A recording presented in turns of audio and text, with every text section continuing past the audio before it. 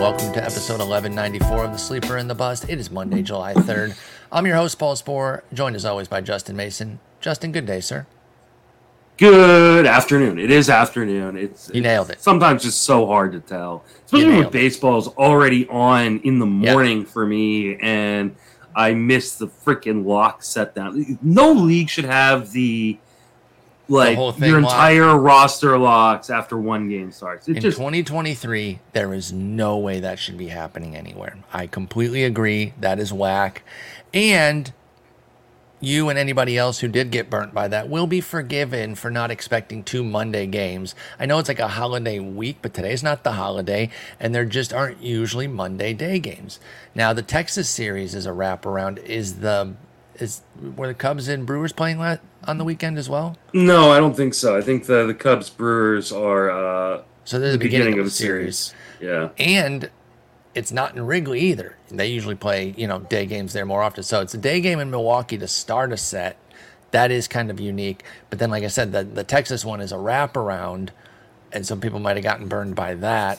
It is a little off kilter, and I agree though. There should be no format, no outlet where it locks when the first game starts. It should just lock as the team plays. That's terrible. I'm sorry. That has to be fixed across the entire industry. But we do have plenty to talk about. In fact, we could do a good bit of chatter just on these games here because certain players are standing out. Certain pitchers are getting destroyed. These 2 games alone have delivered a lot of interest. But we have a lot all 4 pitchers getting destroyed. That's early. right. Javier, Perez, Smiley, and Tehran. And all 4 are pretty viable around many formats. Like people were starting Tehran's 2-step. 7 strikeouts and a walk, but 6 earned. Somebody started all 3 of these guys. Oh, 100%. And we're super stoked coming in today. Like, oh man, I'm starting off with 3 guys on a 2-step and including my ace and Javier and things like this is going to be a good week. And then now they're oh my God. I'm already going to start drinking for 4th of July on the 3rd. If you've got 3 of these guys on a head-to-head, you're already in deep trouble. And Adolis just went deep. Boom. Again? Yeah. Well, not again. It's not his second day, just in general. But he has 21. Yeah. He's unbelievable. Yeah. It's a good thing I was on him from the jump. I'm a genius about that. Yeah, you never had anything bad to say about him. No. I wouldn't do it. Just wouldn't do it. I did get some pushback on recommending Javier across the board. And, we had a little back and forth, the commenter and I was like, I know it hasn't been going well, but I'm going to trust him. They were right. There's trouble abound here with Javier, and we're going to get to him in a bit when we do 3 up, 3 down, so we'll talk about that more. Let's get into some news and notes. Oscar Colas is coming back up for the White Sox. Big-time power guy, interesting rookie. So much of the rookie discussion this year, of course, has been focused on the rookie pitchers, and for good reason, of course. But there have been some good hitters to come up. Colas, in his first stint, 84 plate appearances, didn't go all that well, 51 OPS plus. Let's not even sugarcoat it. It was terrible, of course, when you're putting up a 51. But now he's coming back up, and I do wonder if they should be on the verge of maybe trading like a Andrew Benintendi or something so that the path is cleared for Colas to play the rest of the year. But as it stands right now, is he somebody you're going out and chasing, Oscar Colas? And if so, what formats? They can't trade Andrew Benintendi's contract. Oh, that's right. He's got that 4-year deal, right? Yeah. Oh, my goodness. Yeah. I didn't even think about that. So, So then where's Colas play? Because you're talking about Benny, Robert, Gavin Sheets with Eloy at DH. I guess he could take Gavin Sheets' spot. Yeah, is he going to be short side, or is he going to kick Sheets to the curb?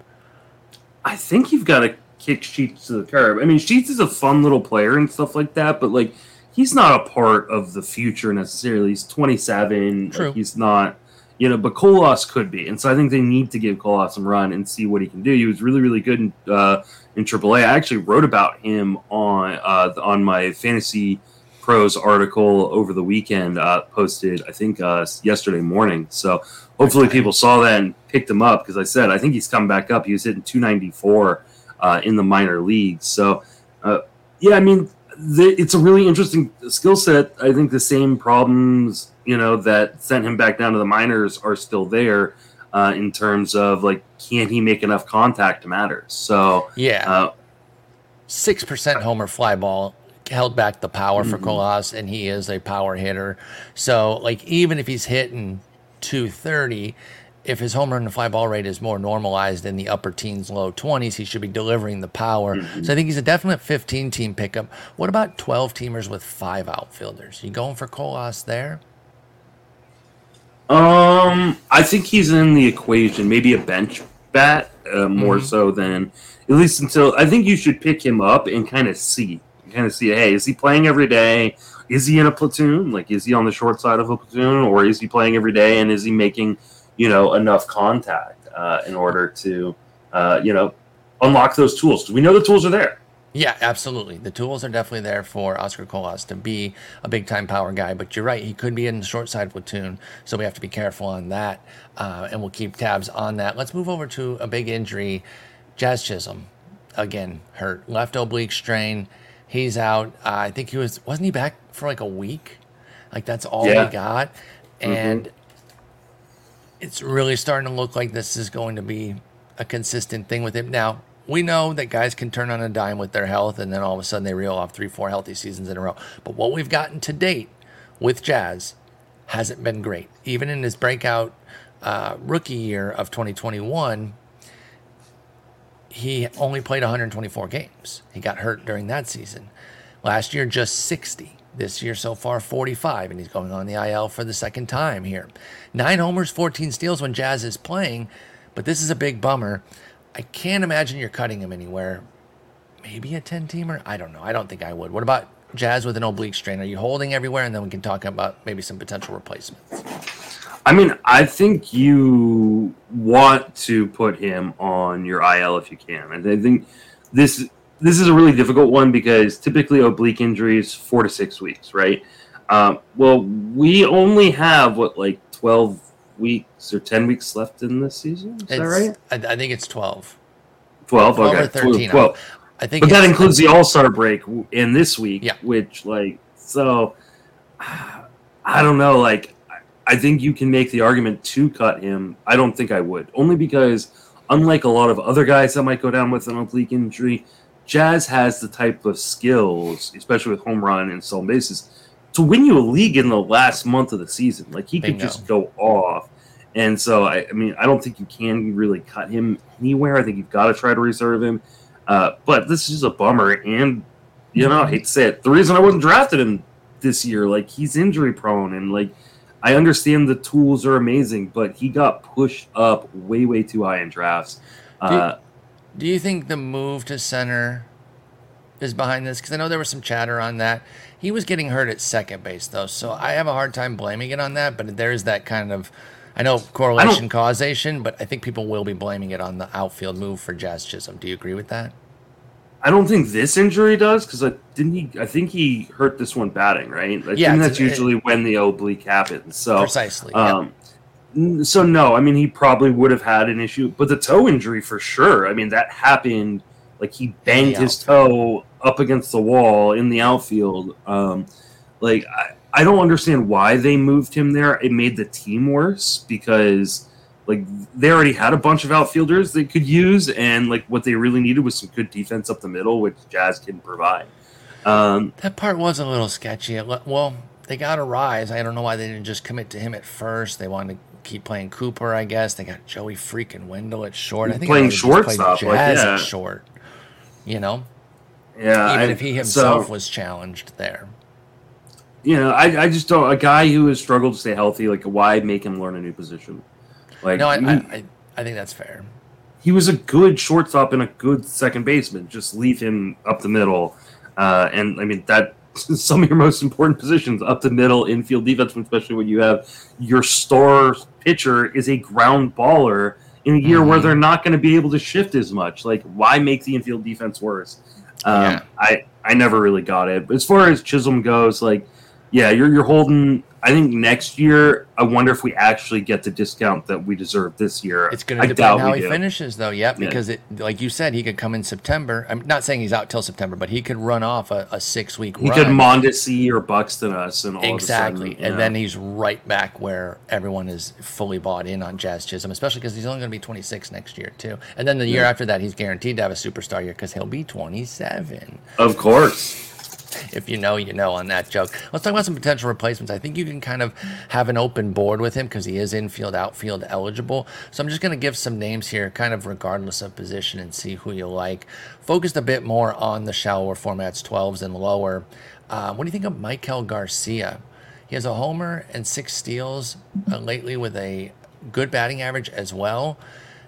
Playing with the Royals, he's third base and shortstop eligible. Do you like Maikel Garcia as a 12-team replacement for Jazz Chisholm? Yeah, I'm surprised he'd be even available in 12-team leagues. Like, he should be rostered only just 34% about everywhere. at Yahoo. Widely available for Maikel Garcia. And he's leading off. Look, it's the Royals. But lead off on any team I'm interested in because the volume is going to be there. He has 13 steals total, by the way. Those 6 steals are in the last 14 days for Maikel Garcia, the 6 steals that I mentioned earlier. So he's running of late and going crazy. I like Maikel Garcia. What about if you're going for the outfield? About Jose Siri? He's surging a bit with 4 homers in the last 2 weeks. You like Siri out there in Tampa Bay? I mean, I think especially if you're looking for, like, a little bit of pop and some speed, he can definitely provide that. The batting average is always going to be an issue. Yep. With Jose Siri, just swings and misses so damn much, and I mean, does not make very good. Like, he's got some of the worst in zone contact of any player in the majors. He makes it work because he plays such great defense. I mean, this is the diet version of Adolis Garcia. So I mean, If you don't care about your batting average, fine. Because, like I said, there will be power and there will be speed. But he's also going to hit 9th in that lineup. He's never going to move up from that. So that is what it is. 8 homers in his last 25 games for Jose Siri, but a 38% K rate with it, and thus a 207 batting average. So you take the good, you take the bad. Take them both, and there you have Jose Siri. What about Will Benson out in Cincinnati? Looking to get a piece of that Cincy lineup. 2 homers, 2 steals in the last 14 days. Big walk-off, obviously, since he's on fire right now. Are you looking to get into that lineup any way you can? You'll take the 8-9 hitter, Will Benson? I think I would, at least in the short term. I think Will Benson is, the only reason Christian Carsteno-Strand isn't up yet. Got to be, right? Because they just don't have... Well, and Votto's return.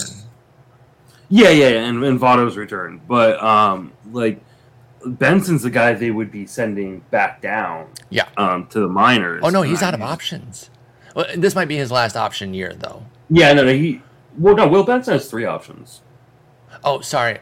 You're right. They've already used... I mean, they used one.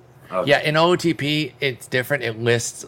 If you see 3, that means they're out of options. Obviously, on roster resources, it's different. Okay. So I was in OOTP brain there. Yeah, he's got plenty of options. So he could be moved out if they want to call Ben Carsteno-Strand, but he's raking. 3 homers, 6 steals, 129 WRC plus now on the year for Benson in 115 plate appearances.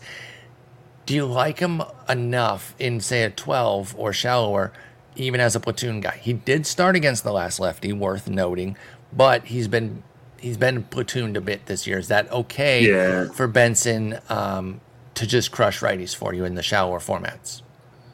I think if you are in NFBC where you have that Friday switch or in daily lineups leagues, yes. Okay. In a weekly league, I just hate, unless you can really look at the schedule and go, oh, they got 6 righties this week or 5 righties this week. In a 6-game league, then I think it would. But Stuart Fairchild's been called back up, and he is he's a lefty masher. So they're gonna platoon, Fraley. They're gonna platoon Benson to get Senzel in the lineup, Newman in the lineup. They could put Senzel and Fairchild in perfectly for those two. And it was his first for Benson, the first lefty he started against in the last 7. So they've made it clear that He's just not going to be starting against lefties that consistently. Yeah. To your point about Fraley, same situation. He also started on Sunday against the lefty. That was his first time in 6, 7, 8, 9, and 9 lefty starters. So, yeah, both those guys get platooned, but they do a lot when they play that they can be a little fringy if your volume is hurting. But if you can take on a little bit of less volume and they don't have lefties coming up, I like both those guys. All right, and then the last bit of news here, or actually 2 more bits, excuse me. Garrett Whitlock going to have an MRI on his elbow. This stinks, man. He was going, things were looking better with Garrett Whitlock quite a bit here, and now I'm a little bit nervous about this injury. He's not on the IL yet. They're saying that it's not serious. We know how we feel about that with teams. He's expected to go on the IL. Are you holding Garrett Whitlock in shallower leagues? Like, let's say you got to make a move today. Do you make the jump without the news, or do you hold and wait? Even if it ends up being bad news, you cut him the following week if you're in a weekly situation. And what are you doing with Garrett Whitlock? This is a huge bummer, man. Like I said on multiple podcasts, I said in multiple articles that I felt like Garrett Whitlock was going to be like he was a budding ace. Like he was going to be a guy who won people fantasy leagues down the stretch. And that shallower league people should pick him up because they were going to be able to ride him to the end. And then this happens, and I think he's a drop. I think he's a drop in just about every format. I can understand like waiting a week and just seeing, but these injuries rarely turn out well. They almost always turn out with Tommy John, and that's just a huge bummer. And so, well, we also have the break too, so this complicates things. In terms of just erring on the side of caution. Okay, so they're almost certainly going to IL him, right? We kind of know that. Yeah. Just a matter of the cut. Like if you could pick somebody up today, I'm probably looking to do that for Whitlock.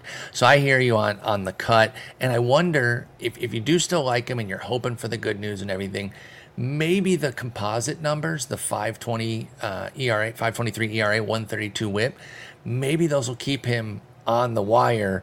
Even if there is good news that like he's going to come back after the break and you can maybe pick him back up, but you get a body for Whitlock this week. So I would make that cut in daily moves leagues as well. It is a bummer though, because I co-sign everything you say about liking him and thinking that he could be somebody really strong down the stretch. So we are cutting Whitlock there. Tyler O'Neill is going to be starting a rehab. And I'm sure that Ali Marmol will do something to try to derail it, or I don't know. He hates his trade him. Please. Just get him out of town. Do that. But he's only 44% rostered at Yahoo, so he's available in shallower formats. Are you jumping on O'Neill right now as a pickup, or are you going to play the wait and see game with Tyler O'Neill? He's had a rough season. Obviously, there's some consternation there with he and Marmol. So it's a weird situation, but do you like O'Neill on the rehab? Are you jumping him early, or are you waiting? I think I would jump him early, just to be on the safe side. I do think he's going to get moved. Like I think he's one of the guys that the Cardinals can pretty easily move, even if they want to kind of still try to compete towards, but they can get like a little bit of reinforcement. I don't know what, maybe the Rangers make sense. As a team that's got a lot of pitching, but maybe want to add a little bit of defense in the outfield and another power bat into that lineup. So, I would Travis Jankowski a good bit. And Robbie Grossman's been on that, train, so that is a good call for a potential upgrade there to put O'Neill in, and then like you said, maybe they can get a pitcher that has some viability for this year, so that they're not totally throwing things away for the Cardinals, because I don't think that they, we've talked about not bearing them because the Central won't run away from them. I think the organization sees that too. It's like, we're still kind of in this, although I do think it has crept up to 10, to a 10. It's a 9.5, 9.5 okay. Right now. So, they're avoiding that double digit threshold. And if they go into the break down like 6 or 7, if they have a good week this week, they're going to see themselves as fully in it. So I agree. I think I'd jump O'Neill now where you need him. Only 5 outfielder leagues, so I'm not jumping him in 3 outfielder leagues just yet. All right, let's talk about some buy low SPs. These are guys with quality skills. We love the strikeout minus walk ratio. It's a great key indicator as a one-off stat to look at and get a really good vibe on somebody, but they have terrible results right now, these 4. And I want to know if you're interested in buying them, and if so, what formats. Let's start with a guy who's been agonizing all year, and we have talked about at different times, Patrick Sandoval, man. I ended up cutting him in the main a while ago because I was just tired of my whip getting kicked in the teeth every time he pitched. Even the games where he did have a decent ERA, weirdly this year it would come with no Ks and a bad whip. So he's at 4.57 ERA, 149 whip on the year, but the K rate's down to a career worst 18%. Over the last 30 days, he has a 15% strikeout minus walk rate, which is up from his 9% for the year and better than his mark last year, which was 14%. But it's a 7.11 ERA, 4.05 Sierra. So you got the skills versus the results. Is Patrick Sandoval somebody you think could have a big second half that you might want to jump on right now and bet on these skills? Or is he same old, annoying-ass Patrick Sandoval who you can't trust start to start? He's the same old guy. This is who he is. I mean, like, That's you why I look cut at you look at, like, the lines, and, like, it was, start off the month of June, 3 1/3 versus Houston, 5 earned runs, 5 innings, 5 earned runs versus Seattle. Then a really good start. Blanks Kansas City for 6 straight innings. But even in that good start, he walked 4. Like, even when he gives Always you good stuff, he also slides you a bag of shit. Like, it's just. Yeah, even when he serves up a steak, it's like not seasoned, right? There's always something missing with Sandoval this year, and it's Sandoval. He's the toddler that like when he's being sweet to you, they've done something. Oh yeah, you're gonna walk around and be like, oh man, like a shit-filled pull-up is waiting around the corner for you, or they drew all over your wall, or like they did something, and that's why they're being sweet to you. That is Patrick Sandoval in a nutshell. That's a perfect analogy. Sorry, you caught me taking a drink there, but yeah, that's the perfect way to put it with him. So. I root for him. He's somebody I want to see do well. But like I said, I cut him back on June 11th. I don't really recommend people picking him up right now. You can keep an eye on matchups, maybe stream him, but right now he's a traditional streamer at best. A guy we've never talked about on this pod. I think we should probably start bringing him up more often. We should bring him up, yeah. His name is Kyle Gibson, Gibson. Do you know this guy? You heard of him? I have. I think it's Kylie. Kylie Gibson. You're right. Best pitcher. No, Kyle Gibson, our boy. Obviously he's a meme, an institutional meme on this podcast, but he is pitching well lately with his results. With his skills, 16% strikeout minus walk. That's pretty damn good for Kyle Gibson, but it's a 6.84 ERA with a 4.05 Sierra. So it's a deep league situation there that you would even be interested in such a Sierra because his whip is high. He's been up and down this year, but he does have 8 wins. Can we give him some credit for that? Over his 96 2/3. Is there enough here that you would want to spec on Gibson, or is he a standard streamer at this point too, where you're just playing him in the best deep league matchups at home, et cetera, et cetera? Yeah, I think you're playing best deep league matchups at home. There's not a ton in the profile. I mean, he definitely got really unlucky in his last 2 starts. I mean, he had an over 500 BABIP versus Seattle, where he gave up 5 earned in 3 innings, and then he had a 500 BABIP versus Cincinnati last time out. He's also hit by them a little bit, by the way. Yeah, but he was also protected at home in both of those starts. So that's the thing. Like, he's still giving you those results even when he's at home. I think he's a home streamer for the most part. I think he's got a 2-step this week, and I'm rolling him out. At New York, at Minnesota, at the Yankees, at Minnesota. 2 lineups that are sputtering. I know it's not in Baltimore, but is there any love for Gibson? Like, who are we just saying? Oh, would you cut Whitlock and scoop Gibson in a daily moves league? Let's say 15. No. I don't think so. I mean, I don't know if Gibson's even available in a 15-teamer, but fair. considering what's available on the wire right now in a lot of those leagues. But you're right. But that being said, like I would not make that move if I had that opportunity. I think I would just hold on to Whitlock. I did something, and I kind of briefly talked about it prior to the recording. Like, I targeted a lot of the guys that are going to be coming off the IL here pretty soon in Fab this week. Like, I picked up Brandon Lau in a bunch of leagues. I picked up Chris Sale. I picked up Edward Cabrera. It was a stash kind of week. I was going for some of those guys. I'm poor, as I talk about every week, so I could only go so far with it. But it was a stash kind of week. A, not a lot of great options. B, we're going into the break, so things are kind of in flux. And C, probably the most important, so I could flip these in terms of order of importance. A wave of guys just came off the IL, creating spots for a bunch of teams. So if you had a couple guys IL'd and you got, your guys back, now you feel comfortable maybe putting a stash. So obviously you got those guys across different leagues. Did you get anybody more than once from those stashes? Yeah, Brendan Lau. CJ Cron, not really stash, but Chris Allen, a few leagues.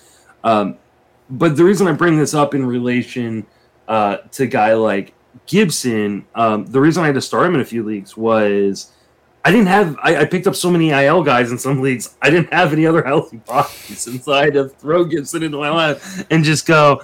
I know in 2 weeks, after the All-Star break, like some of these guys are going to be back, and my team's going to be fully healthy, and maybe I even move on from Gibson. But that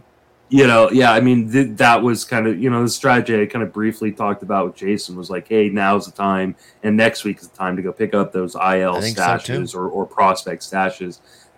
In your leagues to kind of try to make a little push as opposed to having to pay a lot of money down the stretch. Like outside of spending, in one league, I picked up Cron and Chris Bryant. And I spent $70 on each of them. And I'm not even using this week because they've got a 5-game week on the road. Yeah, exactly. So, technically they are stashes, but I think now's the time. Like, hey, go grab some of these stash targets, and hope that everybody's healthy and ready to go once the All-Star break's over. I totally agree. By the way, one last thing on Gibson. I agree with our principle of try to start him at home as often as you can. He has been better on the road this year. 519, 152 at home, 422, 126 on the road. However, the core skills are better at home. He has an 8.3 K9 at home, 5.7 on the road. So, there is that push-pull there, and he does have 4 wins, both home and away, for the 8 that he has on the year. So I don't hate him this week. I'm actually going to go the other way on the Whitlock thing. I think I would make that move, depending on who's available, of course. But like you said, and you were right to point out, 15-teamer, he's not that available anyway, just going off the NFBC main event, which is not the end-all be-all, but it does have a 91% roster rate for Kyle Gibson, and those are 15-teamers. So I also want to point out that you say he's been better on the road, and this is true, this is statistically true. 11 of his 25 earned runs were given up in his last 2 starts at home.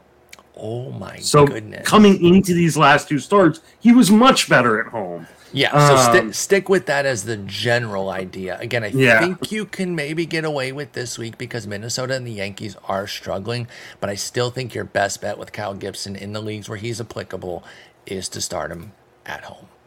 All right, moving on to the next one is a teammate of his, Dean Kramer. Actually doing some things that look a lot better on paper, at least as far as his results. God dang, I keep saying the wrong thing. As far as his skills, the results are the problem.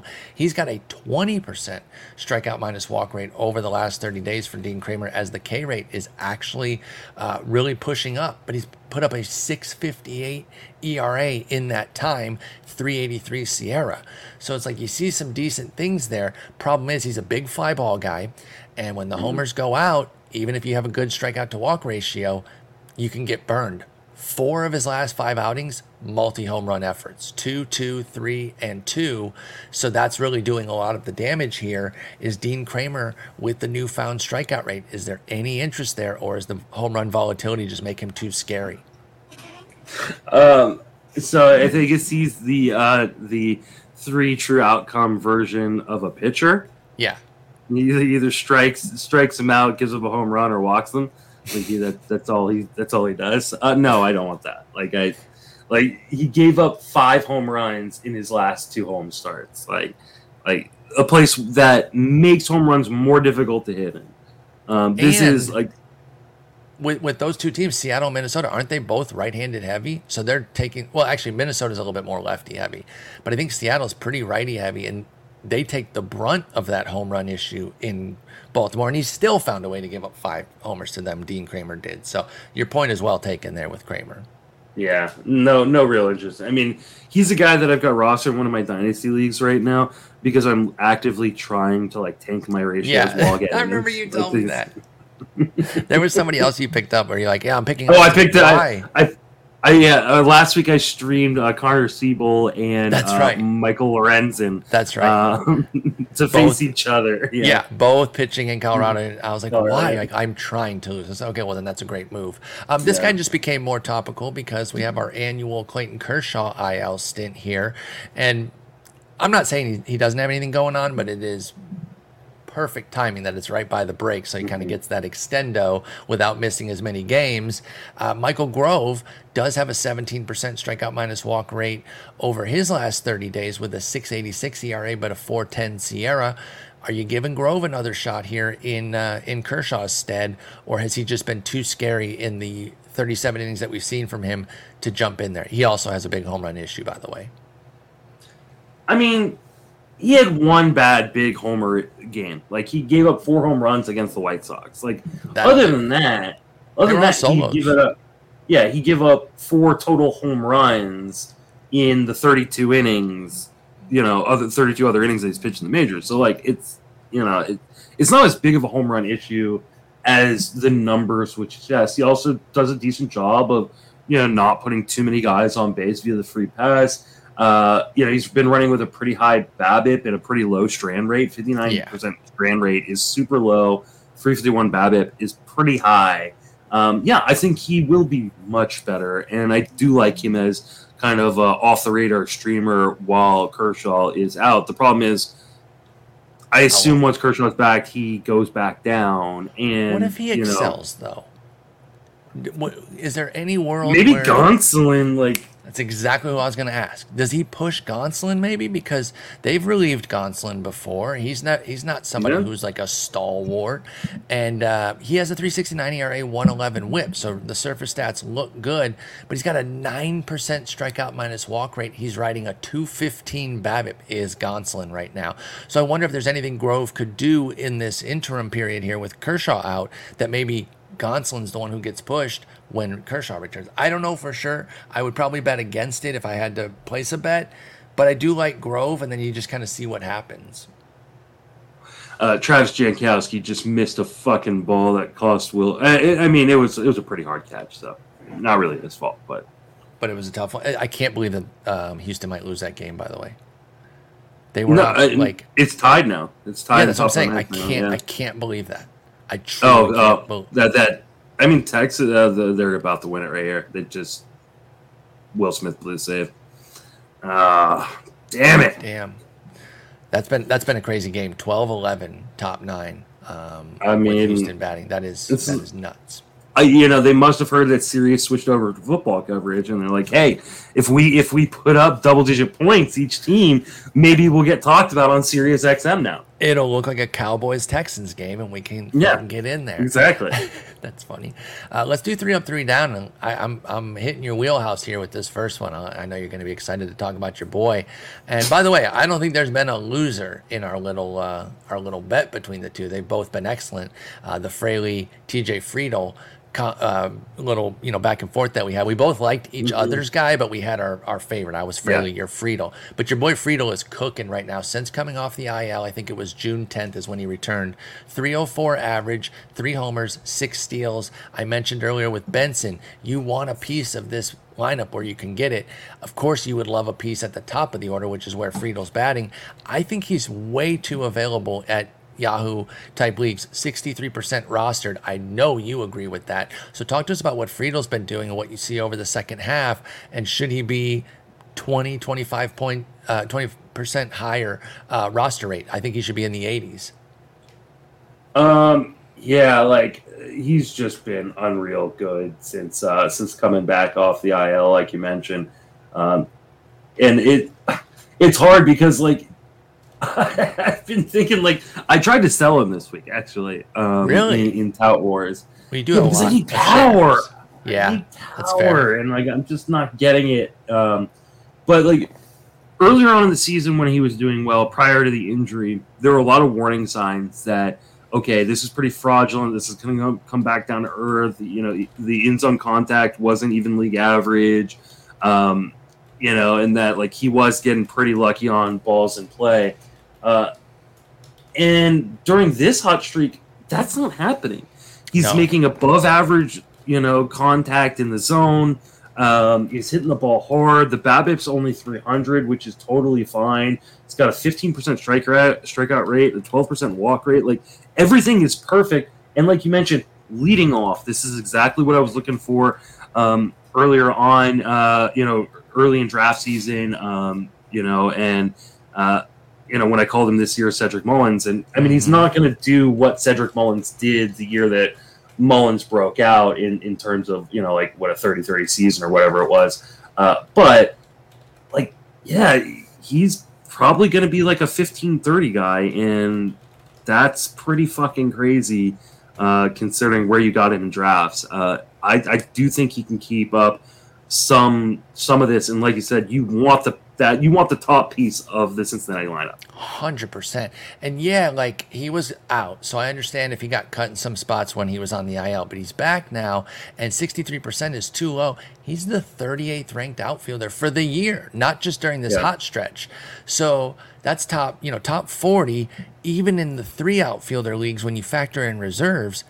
He should be rostered. So he's criminally under-rostered, I think, TJ Friedl for the Cincinnati Reds. If he's available, get him. I think even via trade, I'd be interested because I don't think people are going to charge you crazily on the trade. So if you need more of that power speed guy in sneaky runs potential because that lineup is so good, I think TJ Friedl's your dude.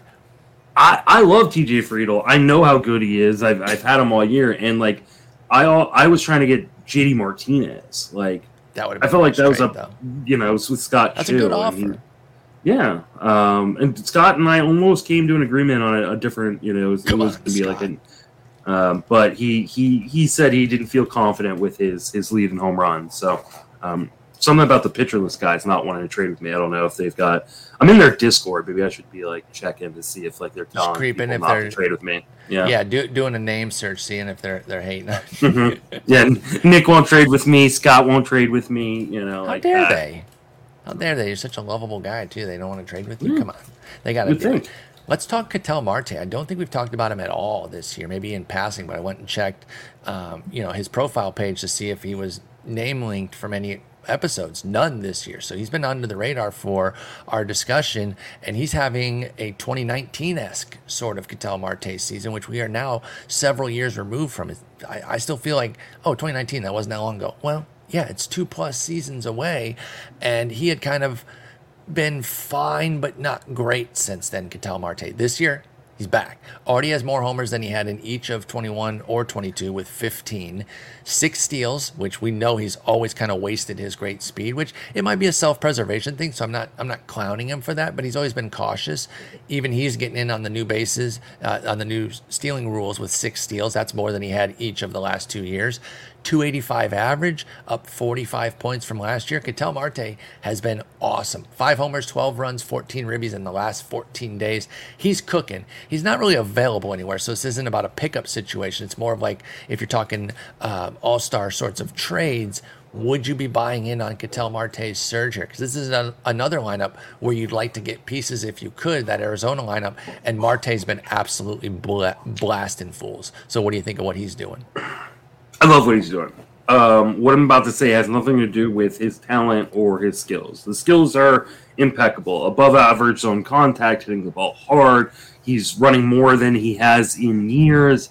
I mean, he's likely to get to double-digit stolen bases for the first time in quite a few years. So, yep. I know where you're going with this. He always gets hurt. He always gets hurt. And, and I know that like it's so hard to project injury and things like that, but this guy hasn't finished a season in like 3 years. And it's tough. Yeah, 90 and 137 games the last 2 years. Even in the COVID season, only 45 of the 60. Yeah. Even in the breakout 2019, the monster season, only 144. He just did so much damage in those 144 that it a totally full campaign worth of numbers, but he still missed almost 20 games that year too. So Ketel Marte, the health has been a problem. He's not getting any younger, even though he is only 29, by the way. So that is nerve-wracking. Do you think you can bake that into a trade discount, though? Or would you just not trade for him because you're worried about the potential injury? I think I'm not trading for him because of the potential injury. You know what? He's healthy now. Maybe I am. I think if I don't have to pay like full market value, if somebody's willing to say that they think they're going to be selling high on him, maybe I would actually take a gamble. I'm definitely not selling him right now. I'm holding on and hoping to God that he stays healthy because, even once Corbin Carroll comes back and he goes back to batting second lineup, like you mentioned, it's such a great lineup to be batting at the top of.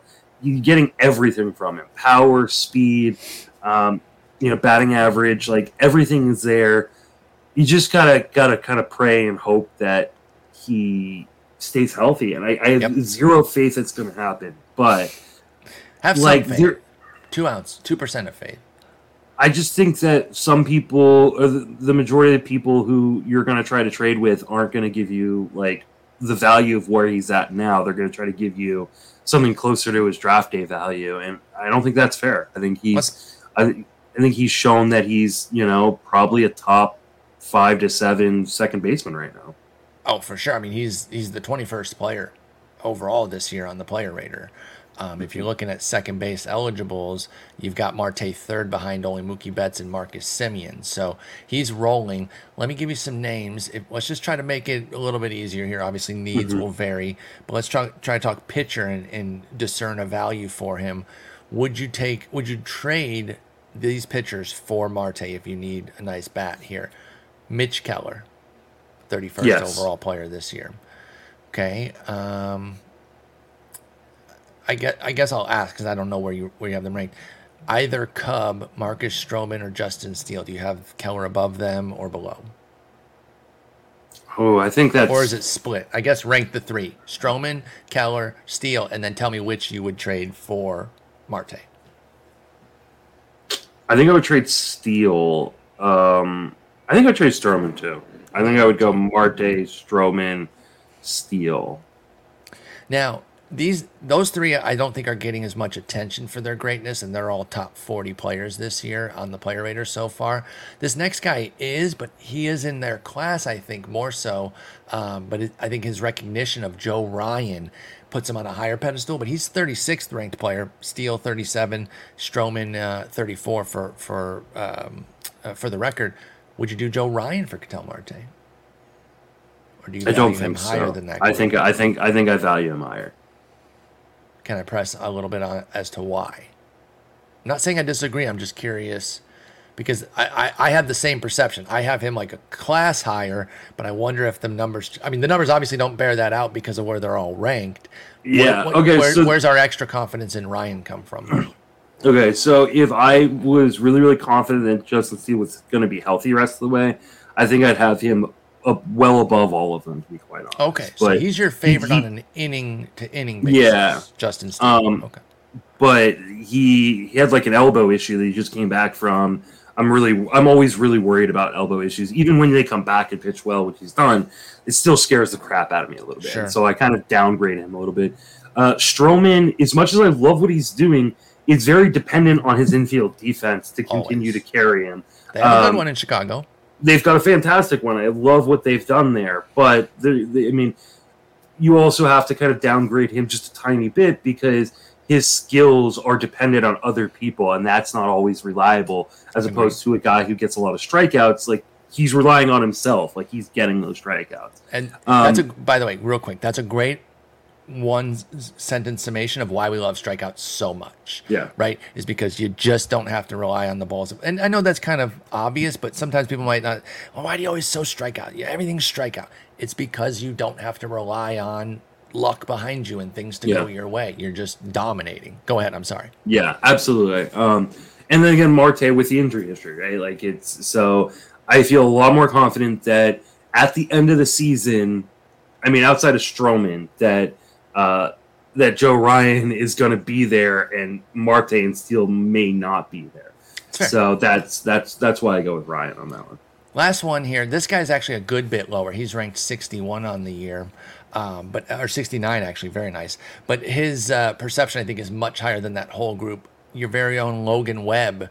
Would you do a Logan Webb for Ketel Marte deal? No. You wouldn't trade Webb? Okay. Mm-mm. I don't think that's unfair, by the way. Is it the volume, the workhorse mentality with Webb? Yeah. I think that's where I'm at too. And again, it depends on what your pitching is. We're just giving general ideas of where we're trying to go here. Now, I do think that, though, with Webb and Ryan especially, you might be able to trade them for Marte and get another piece. Exactly. Get a lesser pitcher back or something and make it a 2-for-1 or even a 2-for-2 where you give a lesser, something back with it too. So there's something there. I like Marte. Health is always a concern, but the talent is awesome. Anthony Volpe. Who knew that some chicken parm would turn his season around, eating with Austin Wells? He talked with his former minor league teammate, and they talked about a stance change. They mentioned the chicken parm in the article, so it's chicken parm is the magic bullet here for Volpe. He's hitting .370 with a homer and 2 steals in his last 17 games since this stance change and that famed chicken parm. Are you buying back in on Volpe here? I don't know if you were ever in, but are you buying in on this surge here? Can he have a nice second half to where we're trusting him across all formats, Anthony Volpe? Yes and no. Okay. In this stretch, the zone contact's gone way up. He's making a lot of contact in the zone. We know he can hit the ball hard. We know he can steal bases. Like, that's all good stuff. He still has like a 15% swing strike rate during this frame. So like, in him not being at a 30% strikeout rate or like a 28% strikeout rate probably is a little bit fraudulent. So like, I think he's probably getting a little bit lucky there. He's definitely getting lucky in the BABIP department. He's got 500 BABIP since June 13th. So that being said, like, this is his talent. Like, this is the kind of stuff we can expect him to go through. But I also think because of the swing and strike rate and the swing and miss, where that comes from in his game, there are going to be these huge ups and downs. Enjoy the ride. But this is also why when we were talking about him struggling not too long ago, I was like, I'm not dropping him. I'm still holding on. In spite of the fact that I felt he was overmatched. Yeah, he's too good. When they committed to not sending him out, which I said maybe they should do and just let Peraza have the better glove. But once they committed to not doing that, the fantasy juice is too much to cut somebody like Volpe, even when he was hitting my body weight. Because, I mean, he has 10 homers, 16 steals, and, you just kind of take the average being bludgeoned to get that juice, and now he's hitting 221, which is still crummy, but it's a lot better, and he is surging of late. So yeah, hopefully you held, because now he's rolling. He's 54% rostered at Yahoo, so he's super available, and I'm sorry, I think even in shallower formats, you got to get Volpe on the team. Let's talk some 3 down here. We're going to go to the pitcher side. One of the guys pitched today. I talked about how Christian Javier was somebody I did recommend today, saying, I'm going to stick with him. I know there's been some trouble, but let's roll with it, because I got a comment.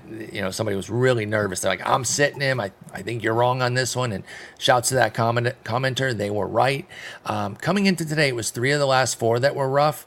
The one good one was 6 shutout innings, but with only 2 Ks against Washington, who we know don't strike out, but Javier usually gets Ks. The biggest issue is in those 4 starts coming into today, he had 6 total strikeouts with a 7.27 ERA. Well, he got 4 Ks today, but gave up 8 runs.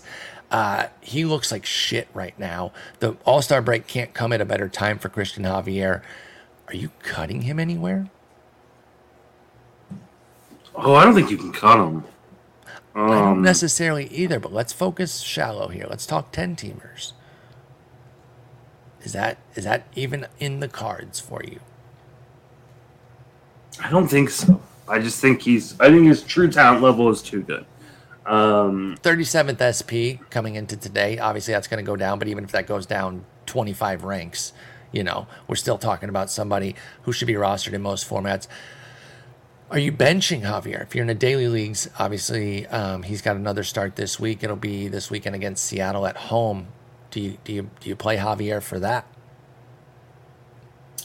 Yes, I think I do. I think Seattle hasn't been good enough where you're sticking with him. I think I'm sticking with him. I mean, I think there needs to be like a pitch mix change. He's throwing the fastball just way too much. He's becoming predictable. Does he have enough pitches to make a pitch mix change? I mean, he's got a curve, and I think he's got a change. Like, I mean, come on, like I know he doesn't throw them very much. I know he's fastball. Yeah. But this is also like the big issue that we talk about with these 2-pitch guys, right? Bingo. Like, it's like why Brady Singer sucks. Like, it's like, and I ignored it about him. Me too. But like, you're throwing your fastball 60% of the time. Like, they're just gonna wait for you to throw the fastball. Like, it's a good fastball, but it's not a great fastball, and the velocity's down on it, which is a big thing. So, yeah. I don't know. I don't think I would cut. I would sell low, though. You would sell low on Javier? Yeah. Okay. I am worried that something's wrong. I think that's fair. I wonder if we'll get a phantom IL. Not even phantom, but like... Can they, though, right now? They've got Framber who's about to go on the IL, too. Like, this is in a team that's already down in the division. Like, yeah, they're already dealing with guys like JP France, who's been good, by the way. I guess they could right now just, like, because... With the All-Star break coming, he would miss, with the All-Star break, he'd miss one start. And exactly, that's why I was thinking maybe. Yeah. And then they just try to piece it together, give a spot start to somebody in AAA, maybe do a bullpen Ronel game. Garcia or something. Yeah, Ronel Blanco. Has been really good there. Or I mean, not has been really good, but he's been up in pitching. So I don't know. They might go with that with Christian Javier. Let me ask you on a few names here. Would you take somebody we talked about the other day who's surging, Tommy Pham? Or is that too low? No, I think that's too low. Okay. I want to get the bar real quick. Would you take your boy Jared Kelenic? Who had a really nice week this week. Little bounce back week. Mm-hmm. I feel like you should get more. Okay. I also wouldn't say no necessarily. If that was the only offer. After you shop, Kelenic is the top of the list. You might do. I might do that. Yeah. Okay. What about buying low on Kyle Schwarber, who does have 22 bombs? Yes, absolutely. Okay. In his heart, he's hitting 188, but I think I would too, just because he could hit 22 more homers the rest of the way without blinking. Like, it wouldn't even be hard. Okay, so I'm with you. I join you in terms of maybe taking a low deal for Christian Javier. You might not even have to go as low as those first couple names I said. I think Schwarber, something like that, a struggling star type of deal. I think that's a great. Yeah, I would do that in a heartbeat. That's the way to go, I think.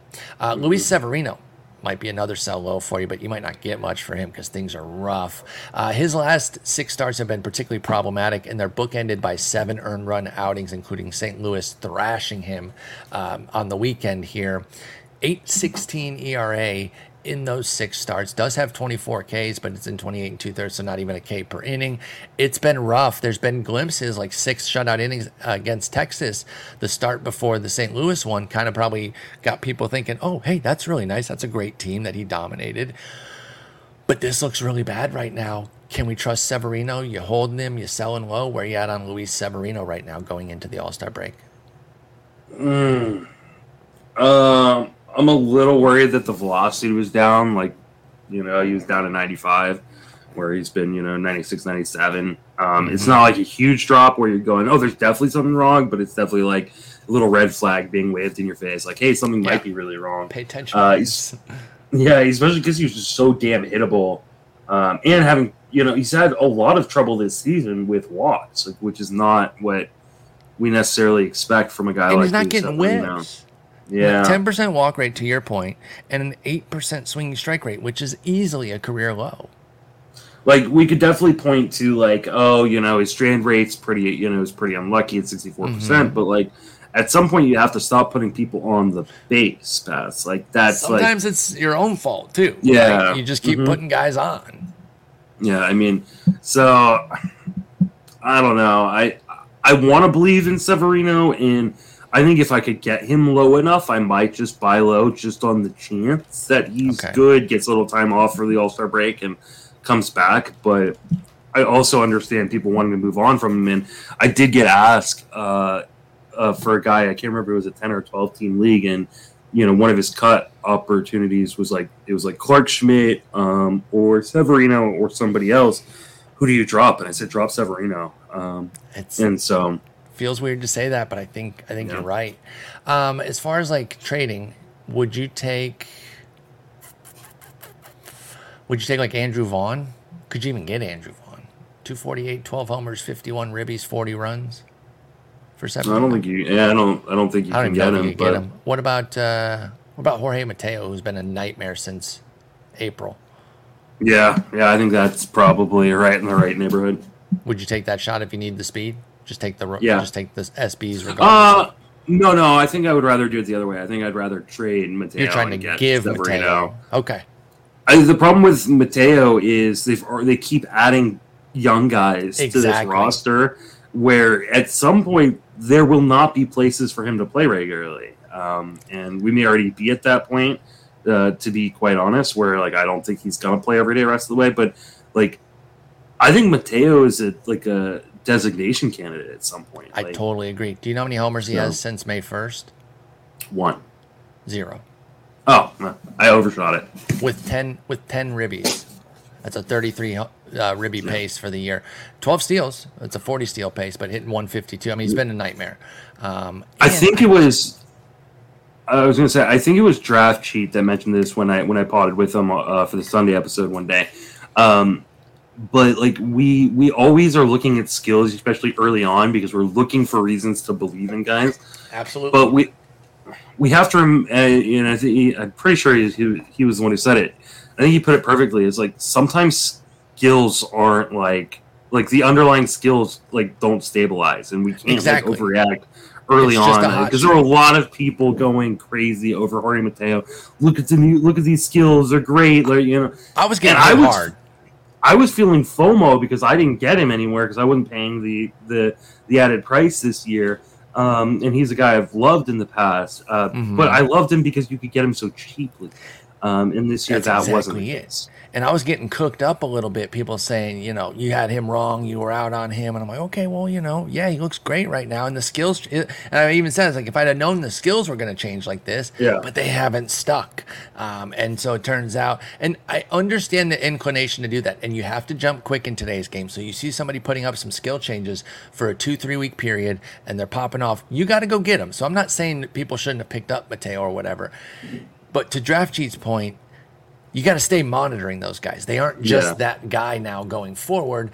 And I think when it happens at the beginning of a year, we want to believe it for the rest of the year. Whereas if it had happened in mid-June, we talk about this concept all the time, around a crappy start, we'd have said like, oh, Jorge Mateo's hot, but we wouldn't have said that he's a brand new player. But when it's fresh at the beginning of the season, we let it misguide us, I think, a bit more. Is what I will say there. So, be careful there, Severino. You might want to get out from under him. Mateo, you might want to get out from under him too. Mackenzie Gore, a guy you do like. We've talked up this year. Is the magic running out a little bit? He's up to a 4.48 ERA, 1.47 WHIP.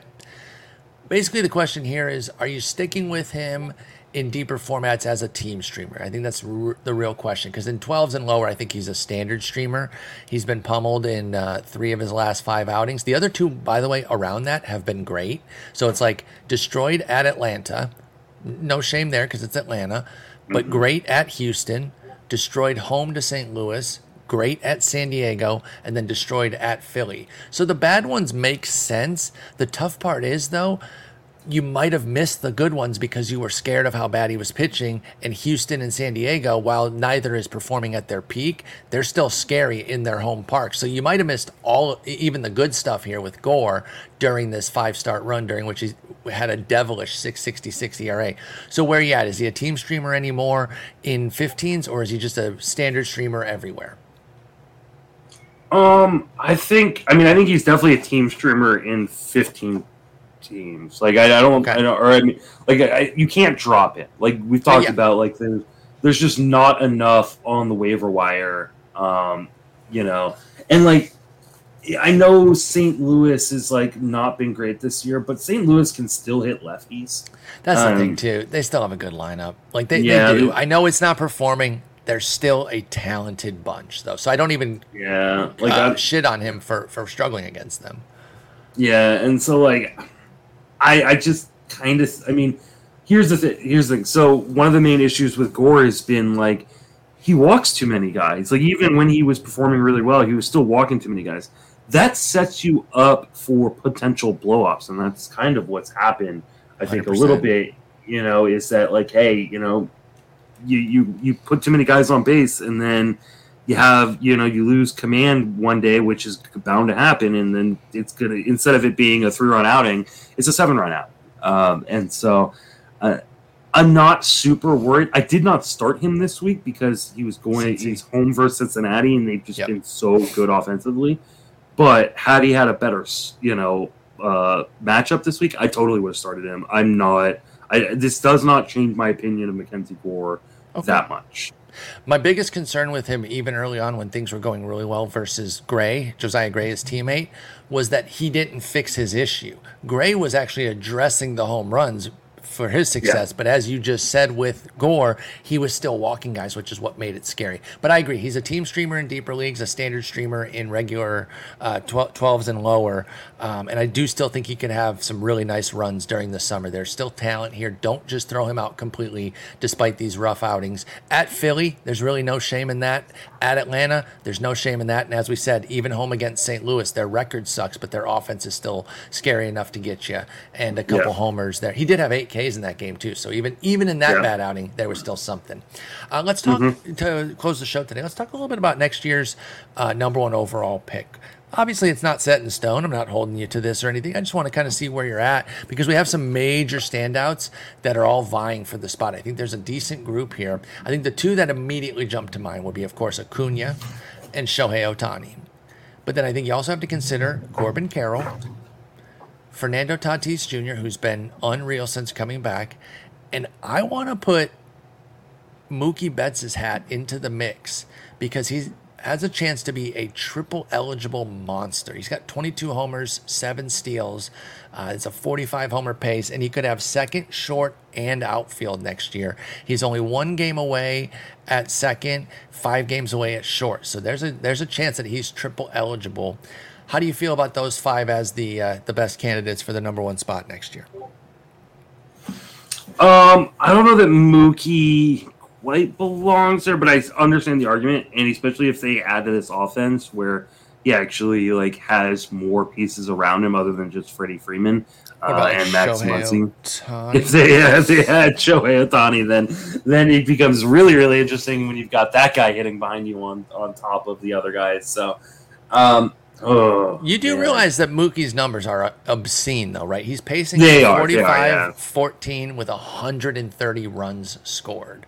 Maybe he should be in the So I think he's at least in the combo. I probably wouldn't take him either, but I wanted to highlight how amazing he's been. The problem is the other 4 are just several years younger, right? Each of them is a couple years younger, if not several years younger than him. So we can put him off to the side. I want to give him his shine. He's probably more of a top 5 guy than a number 1 overall. That triple eligibility, though, is pretty hot. So let's focus more on Acuna, Ohtani, Carroll, and Tatis. Right now, you're picking for next year. Who do you take with the 1 spot? I think it's Acuna, but I think it's super close. I think this is going to be another one of those years where I want the 7th pick or something like that. Because you're going to add in, especially if we're talking NFBC context, you're going to add in a pitcher or 2. Mm-hmm. I don't know which pitchers it's going to be necessarily, but the chances are you're going to get one of these 5 guys at pick 7 and feel really, really great about your start either way. So because Strider could be up there. I think McClanahan. We got to see how Frommer finishes because he with K's. McClanahan won't, Valdez probably won't be up there, and maybe he could. I think it depends if he holds the 26% K rate all year. If he ends, because the volume was always helping his Ks. Yeah. But now the K rate is up as well, 26%. So I think that could make him more in this combo than we would have thought. Now, I agree that he won't pass McClanahan and Strider. I think those will be your top 2 guys right now. And Cole is still right there. He's not going anywhere. So to your point, having the 6th, 7th pick, you're going to get an absolute monster. Yeah. So looking at Acuna versus Ohtani, you say it's very close, but you lean Acuna. I totally get that. He has a chance to have a 35-80 or a 40-80 season. That's so silly, dude. He's at 21-39 already. That's That's absolutely obscene. And then Ohtani, you got the hitting and the pitching. It's just unreal. So I agree that those are the top two candidates right now. I probably lean Ohtani, but it's coin flip. What about for that next cut right there? Carroll versus Tatis. Where do you stand on those two? God, that's I think I'd probably lean Carroll. But I always do worry a little bit about like the second season slump, the sophomore slump, a little sophomore slump after the obscene breakout year. Yeah, but I think for me at least, I know he's been healthy. Like since he came back from suspension, there's going to be like this little thing in my mind, like that shoulder on Tatis. Shoulder. Yeah. So I think that may push him just like even past Mookie for me. Honestly, I may take Mookie over both these guys. I don't think that's crazy, by the way. With a triple eligibility, potentially. It's probably going to happen, and he's got 19 and I think 14 games. That's short and second. So, I think I'm probably going Acuna, Ohtani, Betts, Carroll, Tatis. I think I'm going Ohtani, Acuna, Carroll, Betts, Tatis. Yeah, that's an insane group right there, isn't it? It is, and the really crazy part is, we have not, and rightfully so, but like the top, the four of the top picks this year were Jose Ramirez, Trey Turner, Julio Rodriguez, and who am I missing? Judge, not mentioned. We didn't even mention those guys. Yeah, and who's making his way up the board? Wander Franco.